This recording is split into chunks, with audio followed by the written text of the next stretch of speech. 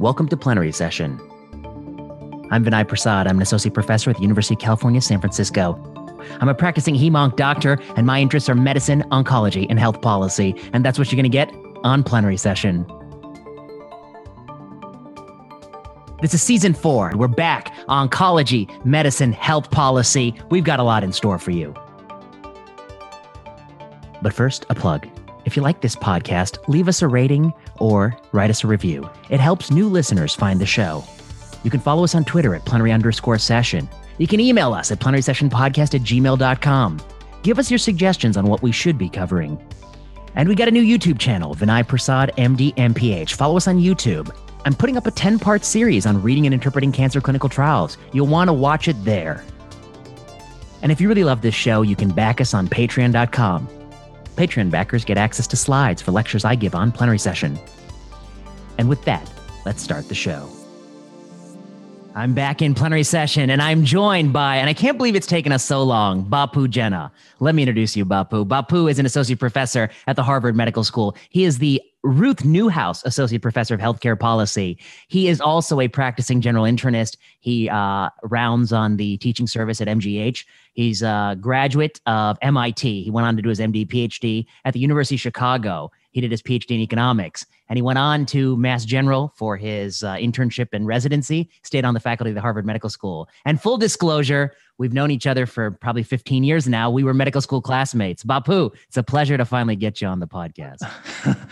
You basically gave everybody all the information except my social security number. Should you go ahead and provide that also while you're at it? I have that written on a little Post-it note on my laptop where I keep my passwords. Yeah, for easy access. So this is it. We're finally talking. I just have a question before we get started. This is going to be on YouTube, and I got to ask: is that plant behind you? Is that real? It's pretty plastic. Okay, I was going to say it's pretty plastic. You don't want a real plant because it's gonna have changes as I neglect it and that kind of stuff. Yeah, because the astute participant will watch a couple of these videos over time and say, wonder why is that plant never growing? It's Vinay's getting older, but that plant isn't growing. Yeah, I'm aging by the day. Yeah, but the plant's never changing. Well, I read about this that you're supposed to have a little bit of greenery in the background, and you're supposed to have like a splash of blue and a splash of yellow. And I think I got that covered. Yeah, you got it covered. Yeah, you do. Well, now let's talk about that microphone. What kind of microphone you got going on there? I don't know. The Freakonomics MD folks give it to me. It says SHURE, Shure. Oh, yeah. Why not? I'm sure it's good. Yeah, I'm sure it's good. I'm using a Shure as well. Are we going to read like ads by this microphone company or what? This video is sponsored by Shure. Actually, I wish they would sponsor it, but yeah, they're not gonna. So let's get into a few things, Bapu. You are, of course, the host of Freakonomics MD. You're taking over the Freakonomics franchise. You're branching out into the healthcare economics department. You are a practicing internist. You're also a health economist. I want to back up. I'm going to go through all your papers and everything, but I want to back up. You were an undergraduate at MIT. How the hell did you even think to apply for MSTP and do economics? How did you even get there? It was actual pure chance. I studied biology and economics in college. Do you know why I studied economics in college? Let me just ask you that. Do you have any ideas? I don't know. Yeah, why did you study economics in college? I studied economics because I thought that I was like, there's no way I'm going to get into medical school, even coming from MIT. I was like, I got to do something different. So I was like, I got to double major. Yeah. And I've got to study a humanity. Yeah. And that's you call it an economics of humanity? Yeah. Well, MIT calls it a humanity. And there was the added benefit that I didn't have to take any extra courses beyond the normal course load to double major in economics and policy. So it was a very practical decision, but it was all oriented in service of going to medical school. And while I was in college, I worked in a lab at Harvard, and I started becoming interested in research. And I thought, I want to do an MD PhD. So I wanted to be a clinician scientist, but a basic scientist. And when I was interviewing at programs, I remember going to the University of Chicago. I think it was probably December. It was a rainy day, and the director of 2000 or so. Yeah, 2000. I think. Yeah. Yeah.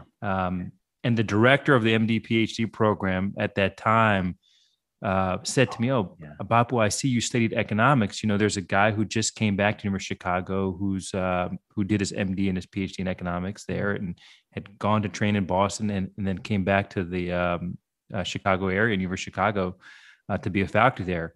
Would you want to do your PhD in economics instead?" And I said, "Well, I mean, University of Chicago is a good place. I'm certainly open to it." And literally that afternoon, he called over the econ department and set up some meetings with econ faculty over there. And a week later, I applied. I never took the GRE or anything like that. And I got in a week after that.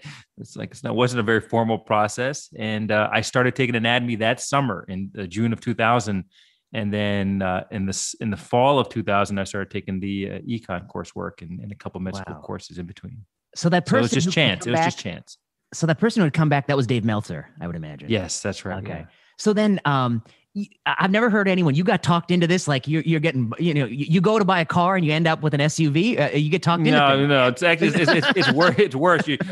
You go to buy a car and you end up with a liver transplant. It's like I mean, really, immunology and economics are like the complete opposite, but I had insurance. And what do I mean by that? I mean, if I if I didn't do well in the econ program, which was certainly a possibility because I had studied economics at a good place. Yeah. And I was reasonably smart, but I hadn't studied economics to prepare for graduate school, like taking all the advanced mathematics courses like linear algebra and more advanced courses than that. But you did have a TI-89. You did have a TI-89, so you probably I think I had a TI-89. Yeah, I did. Yeah. Halfway there. Okay. But if the economics thing didn't work out, I would have done cell biology or immunology. So I had that insurance policy behind me.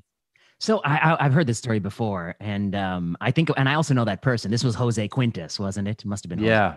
Jose Quintas, so he's a fast-talking, excitable guy, and I can just see him kind of, oh, you know what? Why don't I just walk you into an econ career? But it was a very, I don't know, it was such a defining choice of your life, really, because you became a healthcare economist. You did your PhD. You went off to Rand, Infolded, and you did a couple years at Rand. I think we first met when I joined University of Chicago a couple years later. I was in the just an MD track. We call it just an old MD, just an MD track. Those are your words, not the words of all the other MD PhD students in your class. No, they only say it, all the time. And you were the TA, I think, initially for one of those second year courses I took. And then you joined our class in third year and we came to know each other over the last few years. But and then we've known each other since. Yeah, by the way, my wife, who was, I think was in that class. I was her TA. This is what she tells me. Yeah, and she always reminds me that I gave her a B.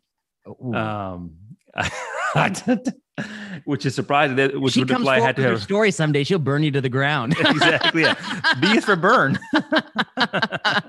And of course, I know your wife, and I think I still am friends with your wife, but I was once, I think, probably closer friends with her than with you. But you have a knack for you get in you call me more. You call me more. So over the years, it's supply. Exactly. Yeah. It's a demand supply. I got the supply. I got a Bapu supply.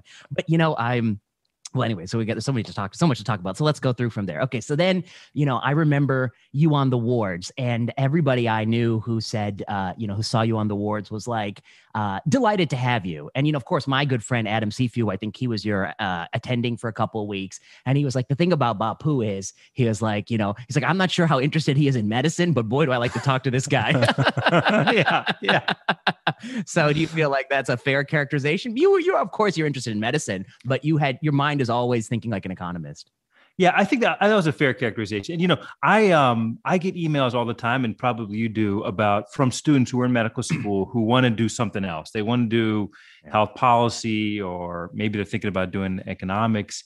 And they always ask me what they should be doing in medical school. And I tell them what I should have done, which is you should just focus on medical school. Like that is the one time in your life where you can learn everything you need to learn, or you can learn about medicine. But I remember in medical school, I was working on research papers and thinking about other things, and that was great, and it probably in the long term benefited me. But it could have also turned out differently. And so I was fortunate that I worked hard enough to learn what I needed to learn. But it would certainly be an accurate characterization that when I was on a team with other medical students and interns and residents, people would look to me more for kind of interesting ideas and economic points as opposed to what's the differential diagnosis for this person's substernal crushing chest pain. Yeah. But I also want to not give you too much of a hard time because you're certainly not one of those doctors who, I'll say I occasionally cross paths with some of these MSTPs who do a half-day clinic and then they just do their lab work or whatever. And then the more I know about that half-day clinic, the more my eyebrows crinkle. I'm like, oh my God, what are you doing, my friend? I was like, oh no, you're not that. No, you are an internist. You keep up with medicine and you practice well. And many times we've talked about some clinical scenarios and stuff that I think are very interesting. I was a different medical student than you in the sense that, I wasn't going to do research. I'm pretty sure when I was a third year and fourth year, certainly nobody looked, my CV is blank. So no one would think I would want to do research. But I came to it on the back end. So let's talk about, you decided to go to man's greatest hospital, the Massachusetts General Hospital. You want to talk about that? I don't know if you want to get into some of the work you did in that space. Sure. Yeah. Well, let me just speak. We're originally from no, not you were born in the U.S., right? I was born in Cleveland. Yeah, I was too. But our parents obviously come from somewhere else. And wait, in that country they refer to MGH as Mumbai's greatest hospital. I just want to make sure that's Mumbai's greatest. Yeah, clear. Are you referring to the paper on the residency communications? Is that what you're referring to? Oh yeah, that was an interesting one. This is relevant for anybody who's has applied to residency or is in medical school. I remember this really clearly, and I wrote a paper about it. So it's kind of a fun story. I had applied to a bunch of places like most people do. I'm happy to say, and I'm proud to say that Mass General was actually not my first choice. It was my second choice. But I trained at Mass General. So that tells you something about whether or not I matched at my preferred hospital. I won't name it. Can I name it? If you want. No, I'm not going to. I think it'll be obvious. I think there's only. I have too many close colleagues. Okay. And by close, I mean, they're literally right down the street. No. But anyway, I did match there. Yeah. And, but what was interesting about that experience was that I actually thought I was going to match there. Right. And I didn't think I was going to match there because I was like, oh, I'm so good or whatever. Yeah. I thought I was going to match there because there was a series of communications. Yeah. There's like some discussion that was vague, but also the type of thing that you wouldn't say to someone unless you were trying to send a signal of some sort. Mm-hmm. And I won't say the exact language that was used, but as a youngster who didn't know anything about the process, I certainly left that thinking there's a really good chance I'm going to match here. Only years later, when I talked to people who actually matched there, did I realize that the language that was used was different. So I'm just going to give an example. Yeah. Bapu, I look forward to watching movies with you together. Yeah. Versus Bapu, I'll see you in a couple of weeks. It's like a little bit different language, right? Or see you in a couple of months. So anyway, that kind of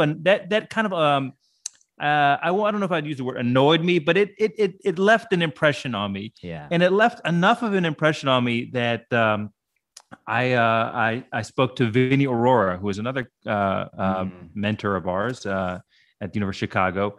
And I said to her, Vinny's like, these sorts of communications must happen quite often where, candidates or applicants are getting implicit promises from programs, and there are actually guardrails around what programs can say and not say.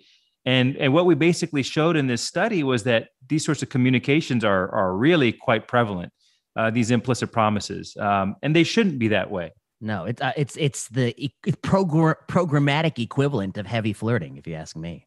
Exactly. And I will say that every time I go to this institution, which is pretty regularly, and I speak to the residents, that they often ask me to come and talk about my work. Mm-hmm. The first thing I say is, I could have been you. Or no, I couldn't have been. I should have been you. Should have been. But it all turned out okay. I can't complain. I mean, it turned out good. And I think there are a lot of people who may have inverted that rank list because man's greatest hospital has a certain reputation and a certain sort of clinical cash. I mean, there's something to be said for being an MGH resident. It means you have a forever short coat because you're always learning. But, back when we trained, let's talk about that a second. All these kids these days with their work hour rules that they actually follow. But back when we trained, when doctors were giants. We had the what was it called? The 30-hour work rule, but it wasn't really enforced that well. We had the 80-hour week rule.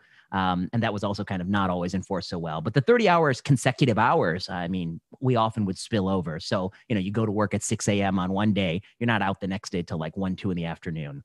You did that.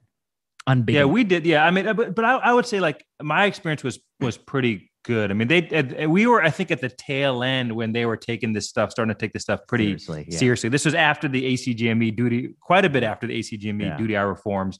And I think in the initial period after the reforms, hospitals weren't doing a great job of adhering to the duty hour requirements. But when I was around, it was I think pretty good. That's not to say that it was easy. I remember being on the medical ICU block, and we were Q3 30-hour call. Meaning you'd get there at 7, you'd leave at 12. You get there at 7 on a Monday morning. You leave at 12 on Tuesday. You'd come back on Wednesday at 7 and go to like 5. And then Thursday, you're back for a 30-hour call. Now, that's nothing compared to the older people who are doctors who are listening to your show. But it was hard. And it still continues to be hard for everybody, I think.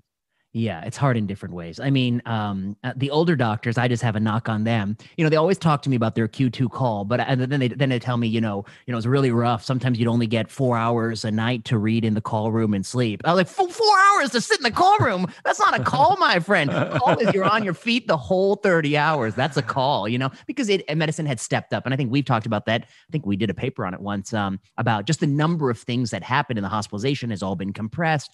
There's many more things to do. And so the doctor's number of tasks is higher today than it was 30 years ago. Didn't we do a paper on that? We did. Yeah. We did.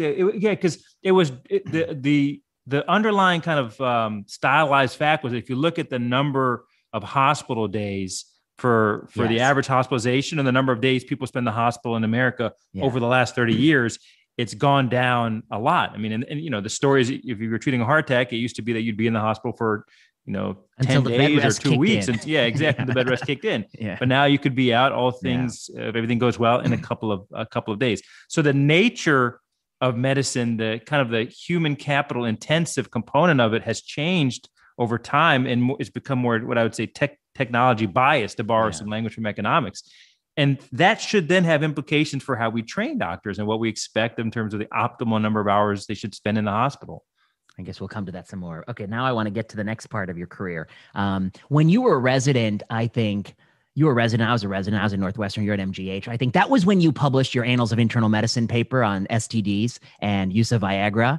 And then you also published your malpractice paper in the New England Journal of Medicine. And you made the rest of us look like slouches. Not a lot of residents are publishing first author New England Journal papers, but those are both impressive. We can talk about that in a second, but let's talk about your career and how you end up where you are first.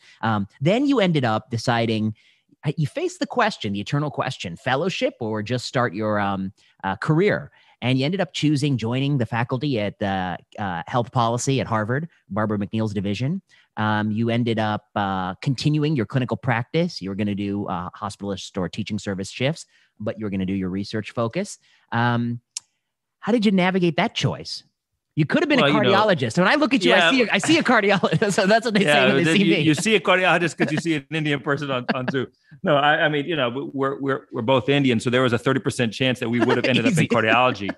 But then, as with any sort of study, you have to have a baseline. So there's at baseline, we kind of know 20% of cardiology already. So, I thought about fellowship, and at that time, there was a start of these sort of programs where you could do 2 years in residency and then go straight to fellowship.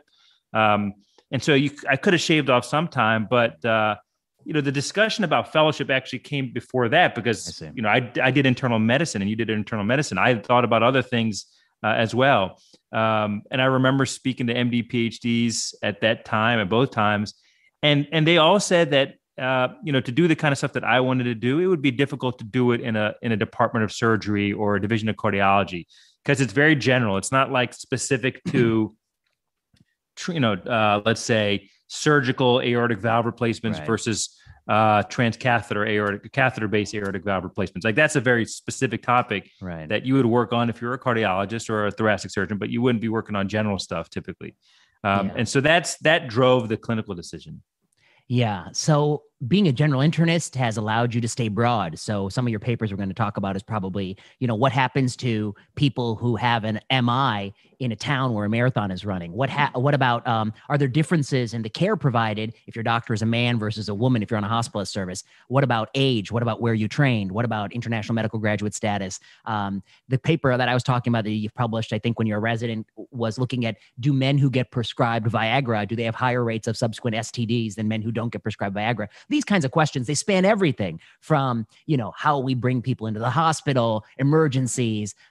You're really kind of like a Donald Redelmeyer, kind of thinking really broad about, you really are like a Freakonomics MD, thinking very broad about the way society and medicine interact and all these kinds of quirky policy questions. Yeah, I mean, I think if I think about the one person in medicine who's really kind of pioneered this way of work, it'd probably be Donald Redelmeyer. So you could call me Darshik Redelmeyer. Does that work? You're joking about the Indian jokes. I cardiologist. don't know what the audience is here. Yeah, I don't know. They have to. But the Viagra STD study, there's a nice story about that. And I think a useful point that comes out. Well, this is a G-rated podcast, though. I just want you to. Oh, it is. Okay. All right. All right. So I had that idea when I was sitting in the library. I think the paper came out in my intern year at MGH. But I started working on the paper and I had the idea sometime in the last couple of years of medical school. And I was sitting in the Regenstein Library at the University of Chicago. And like any good medical student who should have been studying, I was looking at Google, or back then it might've been Alta Vista or something like that. And most people who I interact with now, they read things like the New York Times and the Washington Post, both very good places to get information. But at that time, and still to this day, I would always read things like People and Yahoo News, news outlets. The hard-hitting stuff. Yeah, the hard-hitting stuff. That's the tough questions that we want to know the answers to.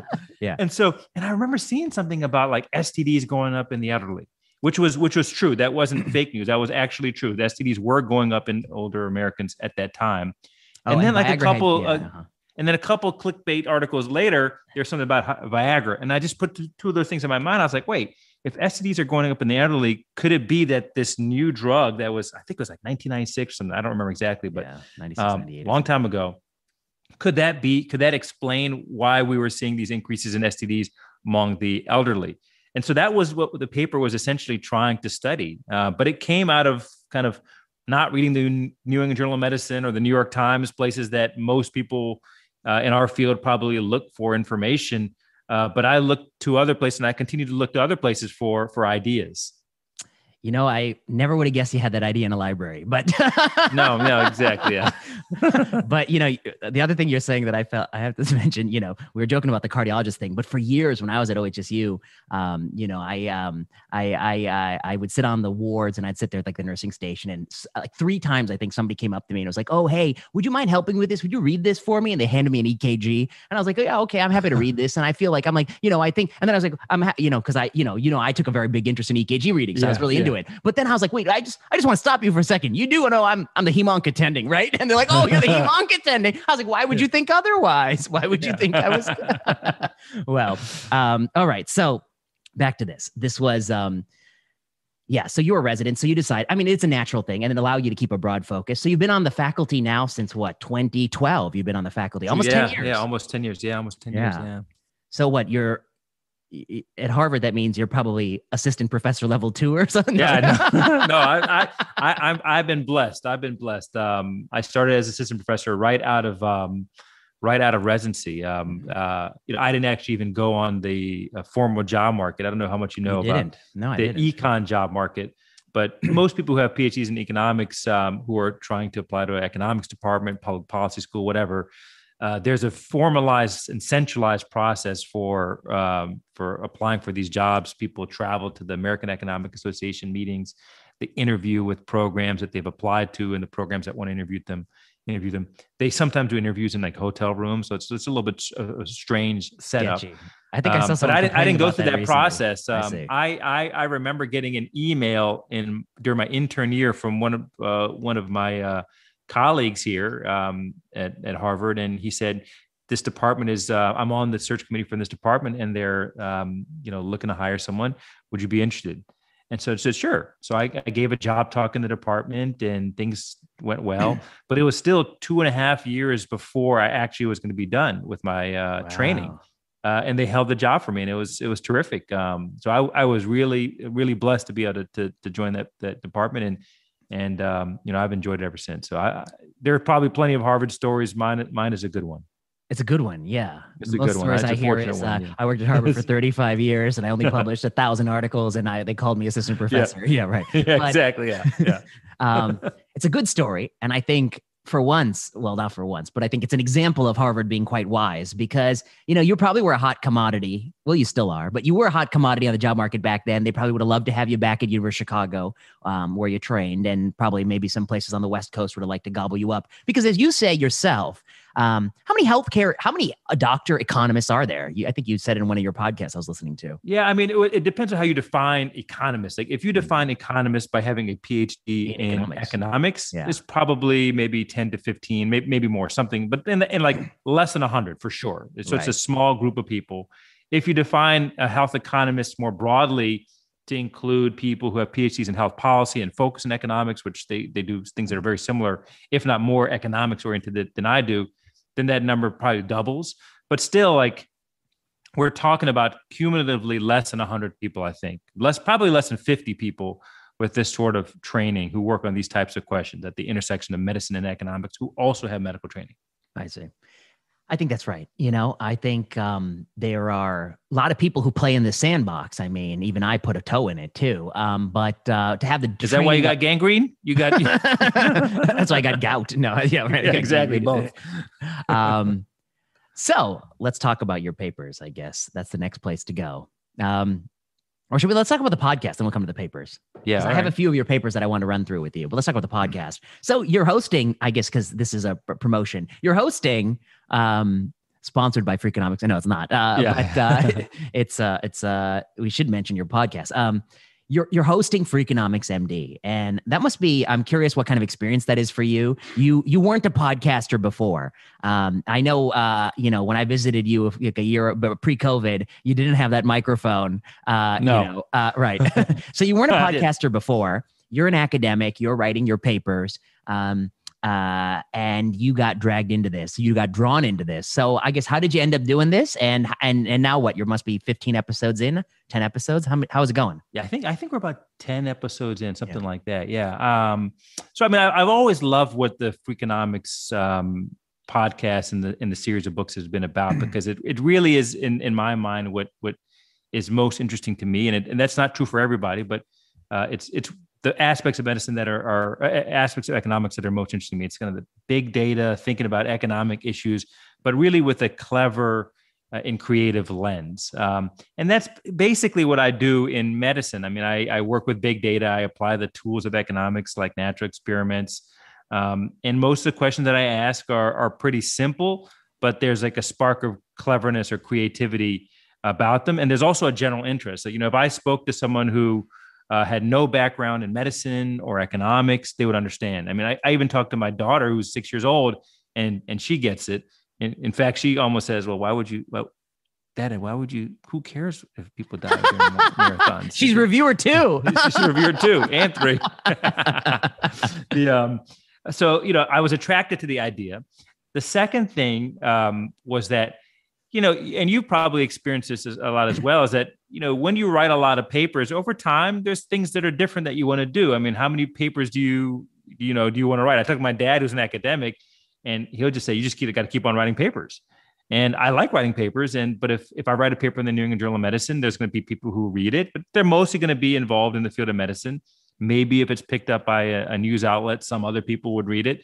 The nice thing about hosting a podcast like Freakonomics MD is that I have the ability to talk to people about the kind of the aspects of economics and medicine that I've always found the most interesting. And I think that other people find interesting and would find interesting if they knew more about it. And so it gives you a platform to be able to talk about these issues that I think are really interesting. I mean, there's tons of people who work in medicine and economics, and there's like serious questions that are being studied. Some of the stuff that I talk about in the show is going to be serious. Some of it's just going to be kind of flat out clever and different. So I aim to have a little bit of both on the show. Yeah, I've been enjoying the episodes, and they are, well produced, Freakonomics kind of network, kind of produced shows. They're tight. They're like something you listen to on the radio. They're not like what I'm about to put out on this podcast, which is just uncut audio for like 90 minutes. But I want to echo a couple of things you said, which is that I think, and this is something that I don't know, people in different stages may not feel the same way you and I feel, but when you publish, I don't know, a couple hundred articles, you're like, well, how many more articles? There's only so much you can do. And you find that like articles are always, one topic or the other topic. Even if you get really passionate about an issue, you drop like 10 articles on that issue over the course of like 5-6 years or something like that. There's only so many people you reach. A lot of people just read one. They don't read the body of work. They don't really see it all. And I started to, realize that like there's a limit to it. And it's also kind of it's kind of after a while, it kind of gets a little bit boring. And so then I started doing this podcast in 2018, and it really opened a lot of doors in the sense that there are a lot of people who don't want to read. And so if you like tell it to them in their ear when they're driving, they're going to listen. And I don't know. I don't know if I've gotten the response on this side of the pond. But when I go to Western Europe, I think a lot of people like it clicks and they like the podcast. And so it's been gratifying. And I think you're very soon, if not already, going to find that like you just reach an audience you don't otherwise reach. Yeah. And we get emails like really interesting ideas from people about like, for example, the Friday Effect podcast episode that we had last week or 2 weeks ago. That came from a listener. I wasn't aware of that study, and someone wrote in and said, I think you should cover this article in Management Science about the Friday effect, which is basically this finding that when the FDA issues safety alerts on a Friday, right, they attract less attention than if they release those alerts on Monday or Tuesday or Wednesday, right, just because the news cycle is slower on Fridays and people aren't checking Twitter as much as they might be on Monday or Tuesday or Wednesday. And then that information propagates less to the medical community. It's picked up less by, again, doctors and patients. And the reduction in drug use that we might expect from that sort of warning, the prescribing patterns don't change as much. Wow. And that was from a listener. And then so we did a show on it.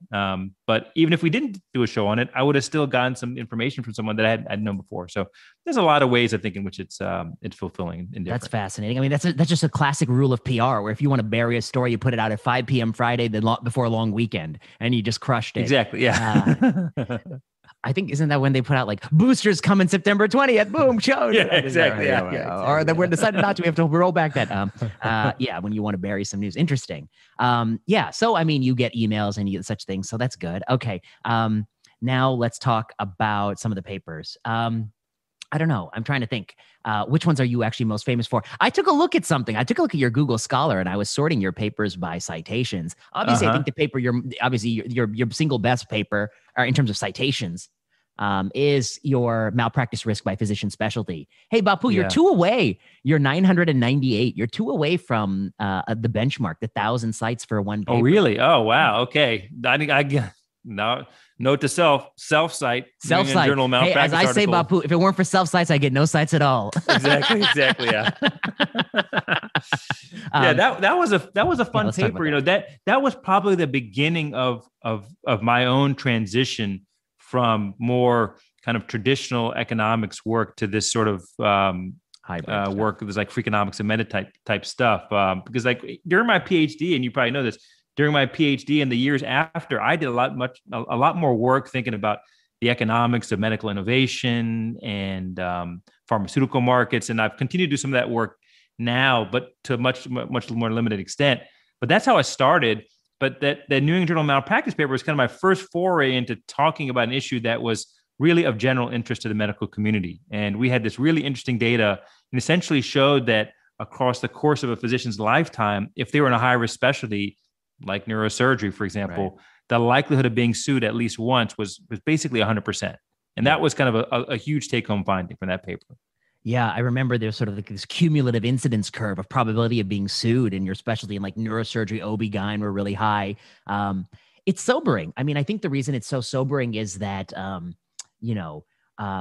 think I think there are a few bad, obviously there, like in any distribution, there's a few bad apples in medicine. And if anything, we probably do a very bad job of identifying those bad clinical apples and getting rid of them. I think that's a failure of medicine. At the same time, I think the vast majority of doctors are well motivated to try to do the right thing. They're good people. They're doing the best they can. And I think that occasionally things go bad. Occasionally it was their fault. Occasionally they could have done a better job in retrospect, or knowing what they knew at the time. But often things go bad.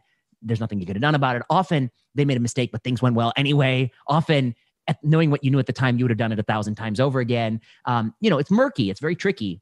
But malpractice is not like that, in the sense that if you are dinged in a litigation or a complaint or a suit, it feels like the world is falling in on you. And I think it's going to feel terrible. It's going to incur costs. You could talk about that. It's something you want to avoid.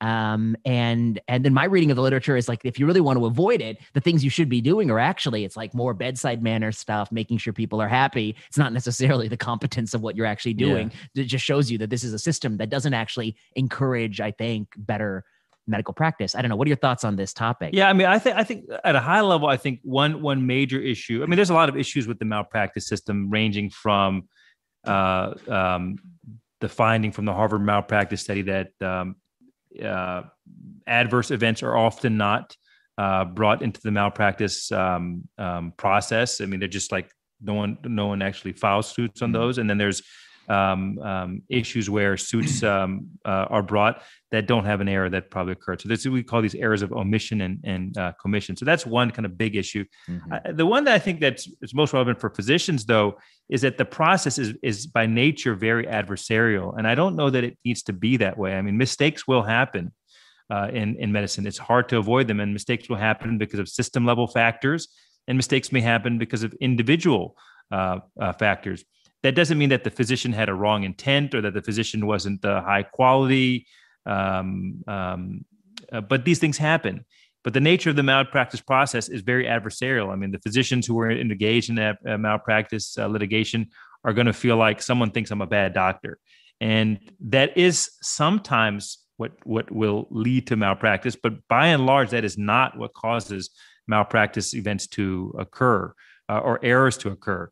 And that's I think a big issue, and that's why physicians are fearful of it, and they're fearful of it because they fear what it means for them and what people will think about them. And I think it's not something that they should be thinking about. That's interesting. I think it was an important paper, and I know for years afterwards you kind of did a circuit. You're like talking. People ask you to talk about this a lot, but there's so many other papers I want to talk about. Let's talk about your 7th most cited paper, pre-specified falsification analyses. Oh, that's a classic. Oh, you got to tell me, that's our paper. That's our paper. I remember where I was. Here's my side of the story. I was a fellow at NIH because I was a fellow the years you were an early faculty member. And I think you called me one day, and I think I was on call. I was in the hospital too. I remember being in the hospital. You were working too. And you called me and you're That's what happens when you work all the time. It's just the probabilities are... Well, you could talk about that at some point, work-life balance and how you do it now. But okay, so you called me and you're like, I have this idea, and you kind of sketched out this idea that, it's easy to think randomized trials are always great and observational studies are always crap. But the problem is some observational studies are really good and some randomized trials are crap. And, I'm spending a lot of time trying to point out randomized trials that are limited and flawed. And you're spending a lot of time trying to do credible observational studies. And one of the things that people don't miss or people don't appreciate is that there's some tools in economics that are really good at making causal inference from observational studies. One of those tools is pre-specified falsification analyses. Like, you're going to say, this is not associated with this. We just know that to be true. But let's look in the data set. And if we find a spurious association, it might make us worry that there's some other spurious associations that are being linked. And, at that time, there's just like a couple of really good publications on this. You'll have to remind me. I think you did one of them on bisphosphonates, maybe? Oh, no. PPIs and pneumonia. That's right. You did one there. Okay, so we'll talk about that. And then I think you had given me enough, and I was thinking about it, and then I drafted something, sent it to you. And I think we did this commentary in like 1-2 days. Yeah, at most. Yeah. Yeah. And then we sent it to JAMA, and they took it. Which was shocking. Yes. So basically we had like a JAMA paper with like 24 hours of work. Yeah, exactly. All right, so you talk about it. That's all I remember. Well, yeah, no, that's exactly how I remember. I remember that process. And I remember so this was when I was, I think I was just a junior faculty at that point, perhaps. Yeah. When was that paper published? That was in, I think 2013, 2014. Yeah. So I had just started as junior faculty, and I was used to work overnights on Thursday night. And so probably I was speaking to you on Thursday night. Yeah. And I remember the following week or something like that, I was in the office, call it post call.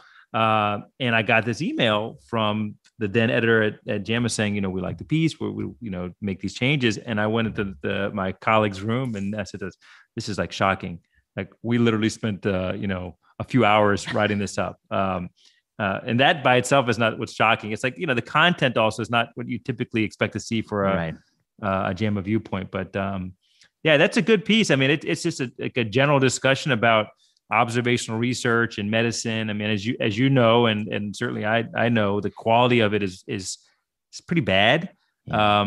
In medicine, it leaves a bad impression in the minds of students and I think doctors who are kind of incredulous when it comes to observational work. It kind of, I think, carries over to the field of economics. Like in economics, we do a lot of what I would consider to be causal work using observational data. I mean, the Nobel Prize this year was given for methods in that realm. But like, I talked to a lot of doctors like, oh yeah, that's not correlation, is not causation, whatever the phrases that they teach you in medical school, which is like, it's useful, but it's also completely useless if you don't know what a study is doing. And so part of what I've done with this sort of natural experiment work in medicine is just try to say, look, if you think creatively and think rigorously about the question, there are ways you can answer these questions in causal ways. I think one of the points you're making that's pretty astute is that some people do a good job of it, but there's so many people doing a bad job of it. It gives like the whole thing a bad name. And one of the things you said earlier was, you imagine if you had specialized in like, say, cardiothoracic surgery, you would be doing these kind of retrospective chart reviews of some way they do some procedure or something in CT surgery. And I think one of the challenges is if you look in biomedicine, of all the things like a doctor faces, if you're a urologist or a hem-onc doctor or a CT surgeon, like hem-onc doctors are looking at the literature and there's so many questions that there's no randomized data. And so they're looking for some other type of data. And there is some observational study that makes some comparison, historical or whatever, quasi-experimental propensity score. But the person doing it has like never done that type of work before. They're not trained in it. They don't think causally. They don't think about natural experiments. They're just doing like, I have data, put bum, bum, bum, bum, bum, bum. They're just running the analysis. And that obviously is going to have low credibility. And so then if I'm immersed in whatever hem-onc or CT surgery, and I just see one after the other observational studies that contradict each other, that have, inconsistent point estimates, unbelievable point estimates, then I come to think that everything in this space is useless. And even when like some very clever people do a really nice job. No, I would agree. And the question is, who to blame? And I don't know the answer to that. I mean, is this a problem at the medical school level? Is this a problem at the journal level? I mean, the journals, they can make decisions about whether or not to take papers or not. And some of the very best journals don't typically take a lot of observational work, but some of them do. And you look at them like, wow, what are they trying to say here? And I know this is someone who sends them a bunch of causal stuff. Yeah. And they come back to me and they say, delete that language. We delete this language, or they'll say, we don't think it's causal because of X, Y, and Z. All right, fine. I believe that. But then why in the world did you just publish the association between drinking coffee and cancer? Because it's clearly not causal. Right. And then, this also comes up in journalism and in what you read in the news. Like I've often seen people criticize journalists and reporters for saying, well, why would you write a story about the effects of coffee or the association between coffee and some outcome and act as if it's causal? I'm like, that's not their, weight to their water to bear. It's not their fault. I mean, they're reporting what a prestigious medical journal is publishing. It's on the journal. It's on the people who are writing it. It's not on the press to be able to parse out what is causal versus not. I mean, maybe some training could be helpful and they can be part of the solution, but that's certainly not where I would be looking for blame. I think it starts in the training process. It probably goes a little bit into the journals for sure. That's really interesting. And I agree with you. It's often they're just like, they're churning the press release. And so of course it has a lot of causal language in it. But one thought I have is this: each year we train like, I don't know, a mini army of like PhD, epidemiology, public policy, the fields that kind of have some sense of doing this kind of research, how to think through it, how to think of counterfactuals and that kind of stuff. And we have them and, there's not enough faculty positions for them. And so they often get pushed to different sectors or whatever. Meanwhile, there's so many clinical questions in medicine in the transplant surgery department, CT surgery, neurology, and ortho, but they don't want to take this person and move him into their department and train him into like the content knowledge of like, what do we do in ortho? We bang on it with this drill and, all this stuff. And like, these are the questions that interest us, but the methods, we know the questions, we'll pay you, you come to our department. There's a few of those people, but very few and far between. And instead, these people left out on their own, what do they think about? Blue tea, green tea, blueberries, exercise. I mean, there's like just an army of people thinking about like the same questions. I was like, listen, take your skill set and forget about blueberries. Never even think about another blueberry. Put the blueberry in the trash and forget about it. Don't even think about stone fruit. I know they're not sexy, but don't think about stone fruit either. Come over to ortho and let me point out these different knees, okay? And then like spend a little time observing how are they giving these knees out? What are the varieties of knees? Are there any potential biases in terms of rich people getting certain knees and people with less getting different type of knees? And start to answer like, is there a way to kind of tease out? Is there a natural experiment here of which knee is the best knee? Use your skill set, but think about knees. I think that's like a matchmaker that needs to happen. Yeah, I think the reason why, why don't we see that? Right? There's probably a business case for it. I mean, ortho, for you just talk about ortho departments are typically quite well endowed. They've got money. So this is certainly something that's feasible. I remember I wrote a piece about like natural experiments and the the editor who asked me to write the piece, I forget where it was. They said, well, can you give some practical tips for how these sort of tools can be used and how researchers in clinical departments can do this? And I said, well, one is just use some of that surplus of money that you have to hire someone who does this kind of work, because you shouldn't expect doctors who are clinically oriented to be able to use these methods. Eventually, I think that they probably would be able to with the right training. But I completely agree with you there. I mean, there is this nexus that has not formed. And as a result, we have a series of poorly done observation studies across all disciplines of medicine that don't tell us much about what we need to know. I want to talk about your marathons paper, but first I wanted you to say this point that we've talked about so many times, which I know you're like one of the few people who agree with me. If you get a trainee and they want to be like, they're like, I want to have a good research career. And they're like, what should I learn? They always ask me like, what book should I read? What stats software should I learn? Blah, blah, blah. And I was like, you forget about the books, my friend, except for Ending Medical Reversal and Malignant. Don't forget about that. Exactly. Those are the best books. Are those Amazon bestsellers yet? Wow. They're like bestseller. How they like the number one bestseller in like hematology books read by recluses. It's like some subcategory. Exactly, yeah. And it's like number one in recluse reading hematology. Okay. So they always want books. What books to read? What are these things? I was like, no, it's not that about that. What you need to learn is how to have a good idea. Can you talk about that, Bapu? I mean, I could talk for hours. Yes. No, okay, let's hear it. So, I mean, I as you do, and I'm sure many people do, I get a lot of emails from students who will have read a paper and say, I'd love to work with you. And most of the time, I work with graduate students or full-time RAs, research assistants, who are kind of knee deep in the methods that are behind the research. I mean, most of the questions I ask are pretty intuitive. It doesn't take rocket science to understand the question. It doesn't even require any special training to understand the different sorts of additional analyses that I might do around a question. But it does take some sophistication to be able to understand how to work with the data and to do the underlying econometrics or statistics that support all the kind of the high level questions and approaches that we're answering and that we're taking. And so it's very specialized, the set of skills that are required to do this. But students will say, I want to work. I just want to be on a project that you're on. And you see that. I mean, you see this in medical school, right? I saw this in residency. Faculty members would suggest questions to students. And, my general thing is like, at least some of the time, if a faculty member is suggesting a question to a student, you should maybe wonder why they're suggesting that question to the student, because they didn't want to do it themselves. That's kind of my general view. So there is a selection, kind of an adverse selection going on here. So what I tell the students is, look, I'm happy to spend time with you, but let's spend time in a different way. I want you to come up with 10 questions every week or every 2 weeks, wherever, and don't do like a literature review on them. Just like literally send me a question. And the question could be, do people have higher rates of heart attacks during marathons because the roads are closed? If they just sent me that question, I'd be able to say, interesting, not interesting. We should look into this further. And with my own group of students who I work with and RAs, we meet probably 2 or 3 times a week. We're doing it much more now because we have the capabilities with Zoom and stuff. But we meet a few times a week, and the first question I'll start out with is, all right, who has some ideas? And we'll just throw out ideas, and I'll throw out ideas, and most of them will be bad, and that's fine. Like most of my own ideas would be bad, but you just need to have a couple of good ideas. But I don't think that students appreciate that. And when we train students in either economics or medicine, we train them about the methods. How do you program in R or STAT or SAS? What are the econometrics that you need to know? What are the seminal papers in XYZ issue? We don't have a course that says, how do you come up with good ideas? Right.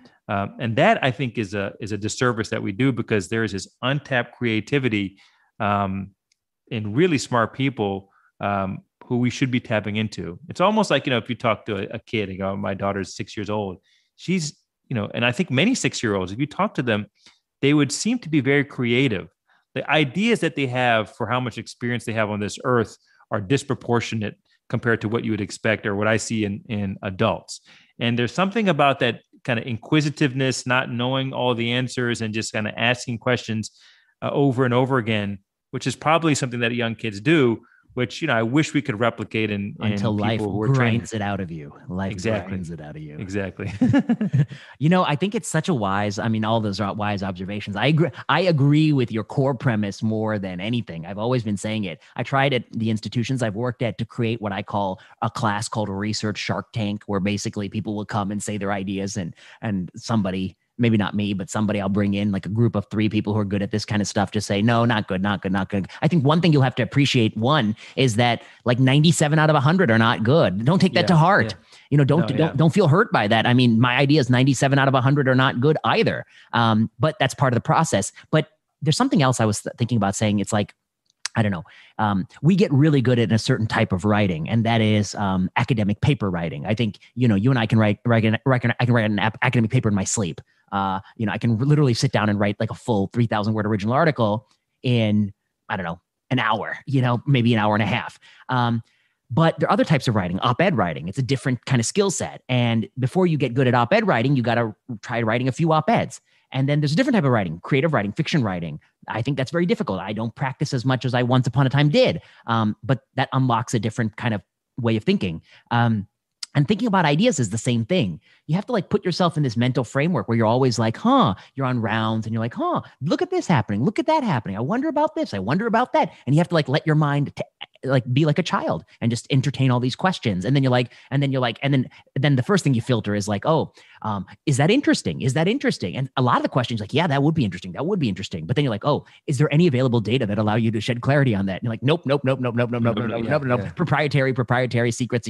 No. And then finally like, yes. And you're like, that's the question, right? So like that kind of filter. I think about like I call them idea sessions. I don't know, if you're to look at all the papers I've written, how many of them originate from a quote unquote idea session. But I believe that there's a causal effect of those sessions because by kind of training your brain to think about the world in this way, when something presents itself to you serendipitously, you kind of, absorb it in a way that you would otherwise it's like exercise for the event. Yeah. And it's like, I've always said like, why is it that we think that we can train a human being to transplant a heart from one body to another, but we can't train people or teach people to be more creative? But we don't even bother. I'll give you a data point, which is I suggest this to students often. And some students take me up on it, but most actually don't. I think maybe some people view it as me saying no. And what I'm saying is actually the most that I could do for you, in my opinion, is to help you think like this. Right. But if you were to offer a student a paper and say, you can be an author on this paper, just do the little work, then you'll get an immediate response. And so there's a culture problem here where we value outputs, which are papers. And that's why we have a lot of crappy papers. There's a lot of people who write a lot of papers, many numbers of papers, and they could be not very good. We don't value that process of developing kind of the art of thinking about ideas and coming up with ideas. And because there's no measurable output for some period of time. I think that's really well put. Let me pause 1 second. So I agree with everything that you said. We don't teach people to have ideas. And in fact, that's kind of what kind of pushes them away sometimes because they need a product. And that's a big problem. But I do think it's the most important thing. And I sometimes think like my goal with working with people is so that they can start to think of these things themselves, in their future careers and lives. But I do think it needs to be explicitly taught, and it's probably the most useful thing. And we obsess about like, I don't know, it's also an arms race. Like when we trained, you didn't have to have any publications to go into IM residency. Now, I think, what are they averaging? 4 publications or something? So it just keeps getting higher and higher. I want you to walk. Go ahead. Oh yeah, go ahead. Yeah. Well, there's a related discussions about the role of expertise. I'd be curious to get your thoughts. So, this has become super relevant during the pandemic, and I'll just frame it as a following. There's a lot of people, particularly on social media, who don't have the quote unquote training in public health that you might expect for people who are opining about a lot of issues related to the pandemic. And sometimes I'll see like people raise red flags about that. Like, oh, why is this person who's I don't know, a mathematician or a sociologist or electrical engineer or physicist, whatever, or a physician who has no infectious disease training or quote unquote public health training. Why are they, weighing in on issues related to epidemiology and stuff like that? And as I was driving here from soccer, per our work-life balance discussion, I was thinking, I was like, how do I think about this issue of expertise? Because it's very relevant to this question of like, what do people bring to the table? And my thought was like, I don't actually think that. I think expertise matters when the person who is receiving the information has no expertise. So meaning the following, like if I am asking someone on issues related to climate science or, the evolution of planets, I know nothing about this. I probably are going to feel more comfortable getting that information from a physicist or a scientist who works in those areas, as opposed to, a scholar of 17th century Romanian literature, right? Right. But suppose that I had some expertise in those issues, and this scholar of 17th century Romanian literature said, oh, Bob, I've got this random idea. What do you think about this? Like, I would then have the ability to understand whether or not there's merit in what they're saying, even though they have no training whatsoever in that issue. And so I get a little bit perplexed about these discussions, because I know you work with people who have written about issues on the pandemic with people who are not formally trained in these issues. And I see people criticize it. And I wonder, like, but they actually have, like, you as someone who's reading it, or me, has the ability to understand the arguments and address them on their face, right? As opposed to addressing what are the quote unquote qualifications of a person. That only makes sense if you have no ability to engage in that discussion in the first place. And that's a thoughtful way of thinking which I think about is fine. Yeah. And that's a thoughtful way. I haven't heard that, but I think that there's a lot of truth in what you're saying, which is when you can independently appraise the validity of something, such as things in our wheelhouse, which are biomedicine. You could just use one. I'll take a practical example: vaccine myocarditis, right? So like, we're used to giving drug products. We're used to thinking about rare adverse events. In fact, I think the theses of our pre-specified falsification thing was this is a useful thing for rare adverse events because you can't always get that in RCT. So we played in that sandbox for a long time. So then I find this guy, Wes Pegden, who did a model where he kind of models a one-dose strategy with a CDC didn't do. And we pulled that into this op-ed we had written with the, PEDS ID person and Venk Murthy, who's a cardiologist and all this thing. And so I can say, like, look, I can tell that he's done this right because I know a little bit about this kind of stuff. So that's one way, although he may not have domain expertise on vaccines, he's a mathematician and he did this thing right. And I have domain expertise enough to know that it's right. So I think you're onto something. Versus climate change, what do I know about it? I don't know anything about it. I mean, I wouldn't be able to evaluate any of the claims because I don't keep up with it. Can't read all those papers. I see them from time to time, but I go the other way. I was like, I can't read about everything.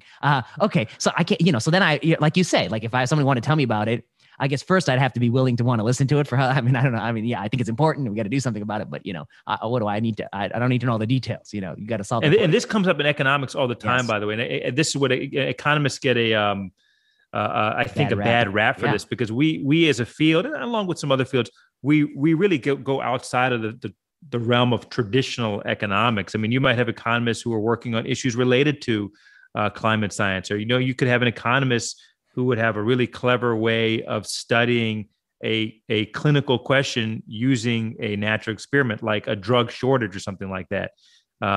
I think one example, you remember, I think you and I both went to this seminar by Levitt many years ago, but Levitt was trying to look at ER doctors, and he was really interested, Stephen Levitt, the Freakonomics guy. Yeah. He was really interested in the question of like, are some ER doctors better than other ER doctors? And it turns out that ER doctors have, different places they work in different shifts and whatever. And so they're getting a different case mix. They're seeing sort of different cases. And he couldn't really find a natural experiment where like a bunch of these ER doctors all got kind of the same cases.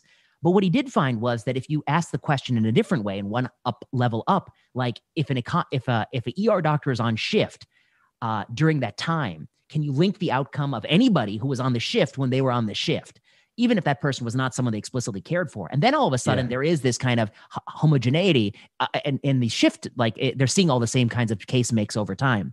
And so the economist is thinking like, oh, this is very clever because it is possible. There's an indirect effect. Like you and I work in an ER. You're like, hey, VP, can I run something by you? Can I run this case by you? And I'm like, yeah, you can run it by me. Or, maybe I help you in other ways by taking off the burden. And so the economist is thinking that is a faithful way to know my contribution to the health of a patient that maybe Bapu cared for because we worked on the same shift, but the doctor, their mind can't even think that way. You remember this? Yeah, I do remember this. Yeah. But I think as a general point, when economists step outside of their quote unquote wheelhouse, if you will, I think they can sometimes get flack. And I would just say, don't engage with the fact that the person is an economist or not. Engage on the arguments. If they're making assumptions that are incorrect, then that's a completely different issue. But no, I get approached by people who are not in economics or medicine, and they suggest to me ideas that are relevant to the types of things that I see in economics and medicine all the time. And I think that there can be great ideas. The last thing I'd say about COVID and expertise is, I guess, I don't know. I find myself in an unusual place because at times I think I look at what somebody's saying. I'm like, this person don't know what they're talking about. They don't have the expertise to comment. But I've also been a victim of people saying, well, you don't have the expertise to comment. And so it's like cuts both ways. But I guess the more I think about it is like, it's not that they don't have the expertise or do. It's just that I just don't find their arguments credible. And I don't know. People don't always know the background about the person they're talking about because I've often heard people say like, oh, Vinay Prasad is a hem-onc doctor. I was like, sure. I am a hem-onc doctor. That's what I practice. But you do know that maybe 150 of our papers are like general internal medicine papers, and a subset are infectious disease. And a couple of years ago, we wrote that paper about PPD testing hospital workers and the evidence base for that. And we concluded that like in places of low prevalence, it doesn't make sense to do latent TB testing of hospital workers. And then literally 1 month later, the CDC changed their policy because they had a concurrent evidence review that reached the same conclusion. And so like my expertise is evidence review. So of course, when people make strong claims that some things work really well and we have great data, of course, it's going to incite my passions because I'm really interested in those kinds of claims. And like, I'll be drawn to it like a moth to the flame. So, and then I also heard that he's not an epidemiologist. And I was like, yeah, but I am actually in the Department of Epidemiology. Yeah. Is an unusual claim, but okay. Is that true, by the way, that moths are drawn to flames? Because I think I'll tell you, we light up flames outside, and I see the mosquitoes seem to come to me. I know moths aren't the same thing as mosquitoes, but they don't go to flame. They come to me. Okay, something I don't have domain, but my understanding was that the reason they're tricked by flames and they always fly in a circle around it is because they anchor to the light source and they think it must be like the moon, and that's how like in the prehistoric times there was no artificial light source, so they see the moon and they always fly at some angle to that fixed point in the sky. But now that it's actually like it's like in your hand, they don't know what to do, and so they go around it. That's what I read in some crappy. So what happens during a lunar eclipse? They're like flying. They just drop down. I think something happens to them. Yeah, they do have some problems. I don't know. I mean, we could get a expert in moths and come on a future plenary session. Yeah. The problem is the expert probably would have written some article on some other topic, and so they'd be canceled. They couldn't do any podcast. Yeah, exactly. Yeah. Okay, so the next thing I wanted to ask you, your mortality. I mean, you've talked about it so much. I don't know if maybe some people here will not have listened to you say it before, but mortality during marathons, very clever paper. You want to talk a little bit about how you got the idea? And I think that's actually, it kind of dovetails nicely with our conversation. My wife was running this race a few years ago, and she wanted me to watch her on the race route. And the race route happened to go by Mass General Hospital where I work, and I had a parking spot there. So I'm driving along the main thoroughfare to go to the hospital to watch her. But I had to turn around because the road was blocked. And it was blocked because the race route went through that area. So I come back home, and hours later, she sees me, and I told her I couldn't see her because the road was blocked. And she says this offhand comment. She's like, well, what happened to all the people who need to get to the hospital that day? And that was just literally an offhand comment that she made. But I was like, hold on, wait, that's actually an interesting question because, marathon, she wasn't running a marathon. She was running like a 5K race, but a marathon would be even more disruptive. And the roads would be blocked. And could it be the case that people who needed to get to the hospital during a marathon might not be able to get there because the roads are blocked? And we saw exactly that. We saw that mortality rate for time-sensitive conditions like heart attacks and cardiac arrest, they go up on the days that a city is hosting a major marathon. And we also showed that ambulance transport times go up, and they go up on the day that the city's hosting a marathon, and they go up in the mornings or the daytime. By 5 p.m., the ambulance transport times normalize on the day that the city held a marathon, which makes sense because the roads are typically opened up by that time. And so that was an example of just an offhand comment that my wife made, that if she made that to any of her friends, they'd probably be like, yeah, that's a good point. And then just moved on with their day. Yes, right. But, that was a paper in the New England Journal of Medicine. And I told my wife, I was like, you should be an author on this paper. And she's like, oh, Bapu, that doesn't meet ICMJE criteria, ICJME. I was like, well, I shouldn't say her name on public, but I was like, but honey, it's like, think about all the papers that you read. Do you think all of these authors are meeting this criteria? It's like you had the most important ingredient in this paper. It was the idea. None of this would have been possible without that. So how is it possible? Like what criteria that is reasonable would have it be the case that the single most important input that led to a paper is not like sufficient to be an author on a paper? Ain't none of those people who are authors on most papers do anything for those papers. You and I both know. I have to say two things I got in trouble for. You remember, like, I don't know, a couple of years ago, I forget, and I hope nobody actually goes investigates, but it was like somebody's retiring or something, and they're like, oh, Dr. So-and-so has published, they worked here for 10 years and they published 1,000 papers or something. And then, or it was something more than that. I was like, I don't know, 1,500 papers. And I was like, oh, like 150 papers a year. And I was like, dude, I write fast, but ain't no way I'm writing 150 papers a year fast, Yeah. And so then I made some joke about it, like, obviously hinting that there's no possible way this person contributed meaningfully to all those papers, just by the volume alone. And then, I got myself in trouble on Twitter about that. But it's true. The author inflation, we did a publication on it, on author inflation. Yeah, that's right. On how that people are, it seems as if people are adding authors because the complexity of the work isn't getting any more complex, but the author list is growing. And then the other thing I said that's reverse that got me in trouble was, if you're a student looking to have a mentor on a research project and your mentor hasn't published 10 papers, your mentor needs a mentor and you need a new mentor. Yeah. Well, it's funny because again, there's a lot of questions, at least in the field of health policy medicine, that economists will look at and that medical or health policy or health service research will look at. And it's very common, like in economics, it is very uncommon to have a paper with 4 or 5 authors. Many papers will probably have 2 authors or 3 authors, and it's not uncommon to have single author papers. Right. The complexity of those papers, if you match it to a similar paper that's trying to ask the same question, is often much greater. Not always, but it's often much greater. But the number of authors on a medical or health policy paper is like 3x or 4x. And I see these papers like, why? I had a paper in one journal, is a very prestigious journal. We had 3 authors on it. A year later, someone else did something very similar in a different care setting, published another journal. There's 12 authors on it. And I remember thinking to myself, why did you need 12 authors to get this paper done?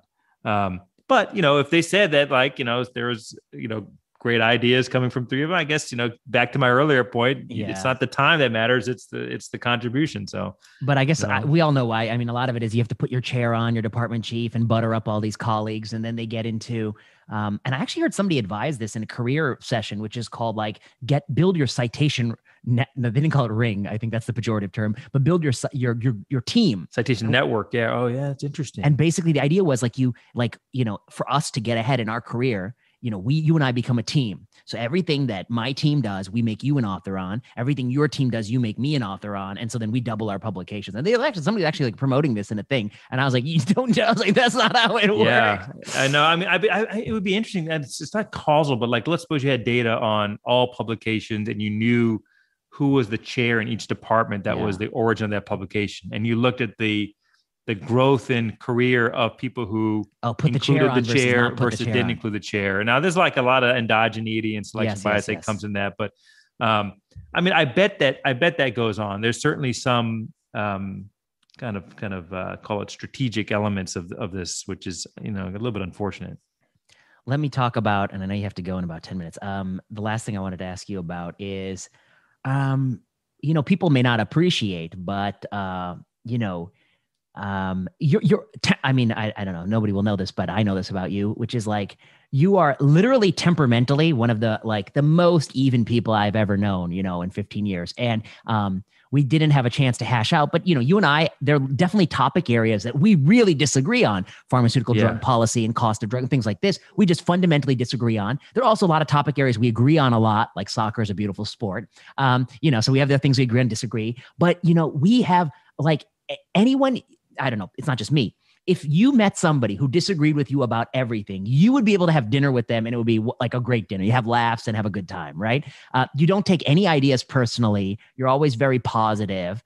And yet you have also had to deal with hate. So I wonder if you might talk about the two parts. One, I don't know, why is your disposition so rosy? And is it cultivated? Do you actually get angry? And then the next part is, what about the real haters that how have you had to deal with the real haters? Yeah. Oh, I don't know. I mean, it's probably my dad is pretty low key. So maybe it's partly from that. I mean, with disposition, some of it's selection bias, meaning it's kind of specific to the person, and some of it is a function of the environment. I'm lucky in a lot of respects. I have a great job.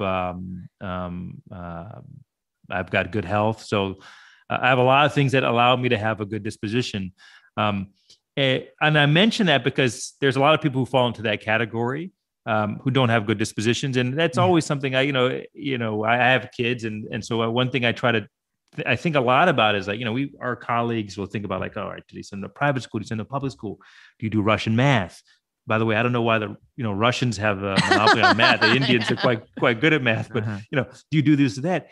And those are all like interesting things that people think about. But I worry about like resilience and happiness and what can I do? And maybe I can't do anything.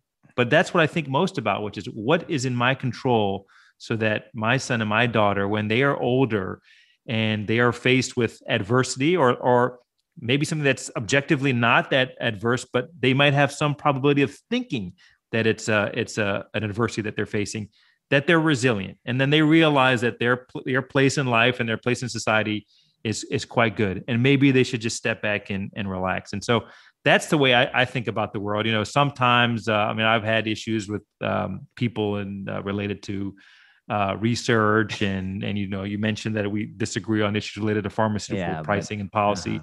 Those issues come up, and I try not to take it personal, but I think life is too short. You got to be grateful and be happy for what you have. And I certainly am. Okay. That's a good answer. But to be clear, I'm not one of your haters because, No, you're not a hater. No, I'm also I don't take it seriously. I mean, in the sense, like, I care about the issue, but I can separate Bapu, my friend, from like, we disagree on this issue. Like, it's totally separate. Yeah. I mean, like the drug pricing stuff is a great example. We're like on polar opposites right. of that. And, the one thing about you is that I like is that, that I do a lot of work with companies and things like that. And when we debate issues around drug pricing or policy, you never say to me, oh, Bapu, you're biased because of X, Y, Z. You engage on the merits of the argument. And I think that that's what we should strive for. We don't see that quite often. And certainly in polarized topics like that doesn't happen. And it is disappointing. One thing I'll say about resilience, which was recently I was talking to somebody younger than me. And you mean who was just like a year younger, 26? 26, no. Yeah. I'm only 27, Bob. Yeah, exactly. Yeah. Let's just say, okay. So younger than me, significantly younger. Of the different generation. I'm willing to disclose. I'm 38 now, so I'm not 27. And so I was talking to this person, and this person was talking about something that something that had happened to some third party, some sort of professional, criticism or something like that. And this person said to me with like a straight face that if that happened to me, I'd kill myself. I was like, Jesus Christ. I was blown away. Because obviously I don't want this person to kill themselves. But also because in my mind of the scale of tragedies of life, and maybe this is like I guess I can even be sympathetic that there would be some circumstances where one might contemplate go to such dark places. I can even understand like some things happen in life. Your mind might go there. Maybe you want to pull yourself out of it, but your mind might go there. But this thing that had happened to this person, not even in the ballpark of that. It's so much better than that. Like, it's not that bad. I mean, like in the universe of things you're talking about, it's not that bad at all. It was like a mild fall from grace, or, mild insult, to get back on the bike and keep riding. Yeah. But the reason I point out their age was I wonder if it's generational. Like this person viewed this as like a catastrophic life event. And I was like, it ain't no catastrophic life event. There are catastrophic life events. That's not even close. And to think like that they would kill themselves over it, I thought was like really sobering. And then I was it might be generational. I mean, I give an example from my own life. Like, let's say like I've been very blessed to have a lot of papers in very good journals. But every time I have a paper rejected, it stings a little bit. And, depending on one's disposition, it could sting a little bit or it could sting a lot. I mean, these are papers where you could spend months working on it. And every time that happens, if I were to talk to my wife is a clinician, she does some research, she'll just be like, whatever. I mean, you got like 12 other papers in the mix and and you've got, and it's like, that's useful for me because I'm like, wait, I got to just step back. Like, it's true, everything is relative, right? I mean, it's not like a difficulty putting food on the table, thank goodness. But it is important, I think, to have that sort of perspective when you're dealing with any sort of issue. And that may be different over generations. I mean, think about, your parents or my parents' generation. When my parents came here, my dad literally had $8 in his pocket. He grew up in a village in India where his parents couldn't read or write, and he didn't have shoes till he was probably 10 years old. So his view and what it takes to shake him is different than what it will take to shake my own son or my own daughter. And I think, as parents, one thing that we can try to do is to try to just build that. And I, if there's someone who has a book about this, just send it to me. I'd love to read it. I don't read any books, but like, this is a book I'd read. I don't have the answer to that. I wish I did. Yeah, I think you're onto something. That's something that you want to build. And I think about like my parents' generation, and like it's similar to like your dad's story. They overcame a lot to come. And then I think about my own self, because I'm a stubborn. I was like, I'm the guy that you're gonna knock down and you just be kicking, and he'd still be talking back to you. And I was like, I couldn't. So they really took me by such surprises. They're like, oh, I'd kill myself. I was like, oh my God. I was like, I would be like right back up and go one more round with this person. But okay, fine. All right. So I've taken up all your time. You got to go. It's a pleasure talking with you. I think people should check out Freakonomics MD, the podcast. It's great. You cover many of your papers, some not your papers, but they're all covered superbly. They should check out your publications if they haven't already. And I think you got some good YouTube videos out there too, if I recall correctly. You got some TEDx talk. TED Med talk. You got the TED Med, not the X. Yeah. Screw that X. Forget that X. You got the and Med. My daughter knows it because I used to drive her to school every day, and I'd practice it. It's like a rehearsed talk, and so I'd rehearse it, and she did, and I'd say, Ani, can you tell me the TED Med talk? She said, yes, Babu, Dada. 7 years ago, right here in this city, 2 terrorists exploded. She's heard it so many times. She got a great memory. Yeah, she's heard it so many times. She got a great memory because her daddy's playing it every day. Exactly. Yeah, it's not a good memory. It's that's what happens when that's all she listens to. It's good. Like, Daddy, can I watch Ninjago? After you watch my TED Med talk, honey, yes, you can. Okay, then full disclosure, I guess. How many times a month do you think we talk? Well, first of all, let's say I call you probably every other day, because anytime I'm driving somewhere, I'll call you. And as you know, I play soccer every day, and sometimes on the way back, you'll be awake. I'll probably call you every 3 days. I'd say probably once every week, every 2 weeks. Yeah, I think so. So yeah, I think that's accurate. So we know each other pretty well. Okay, Bapu, pleasure to have you on. I didn't get all the mockery I was expecting. Well, you know what? Let me just say, last time you got in trouble for some of that. Yeah, let me just say 2 things. First of all, thank you for 3 things. Thank you for having me. Second of all, whoever's listening, check out Freakonomics MD, the podcast. Yeah. Third of all, if you're listening to this podcast, you should check out the YouTube video, because Vinay's hair It looks phenomenal. I'm not sure if it's like, hair club for men or if he's got some like Dolce Gabbana product, whatever it is, it's something different. Well, I'm starting to get the grays, my friend. They're all coming in grayer and grayer. Like just what, It's just a state of mind.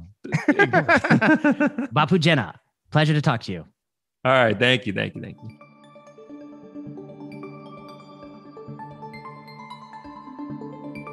Thanks for listening to Plenary Session. Plenary Session was produced by Kiana Klossner. Music by Ian Straley and Audrey Tran. Plenary Session is not medical advice. The views and opinions expressed on Plenary Session are those of whoever said it.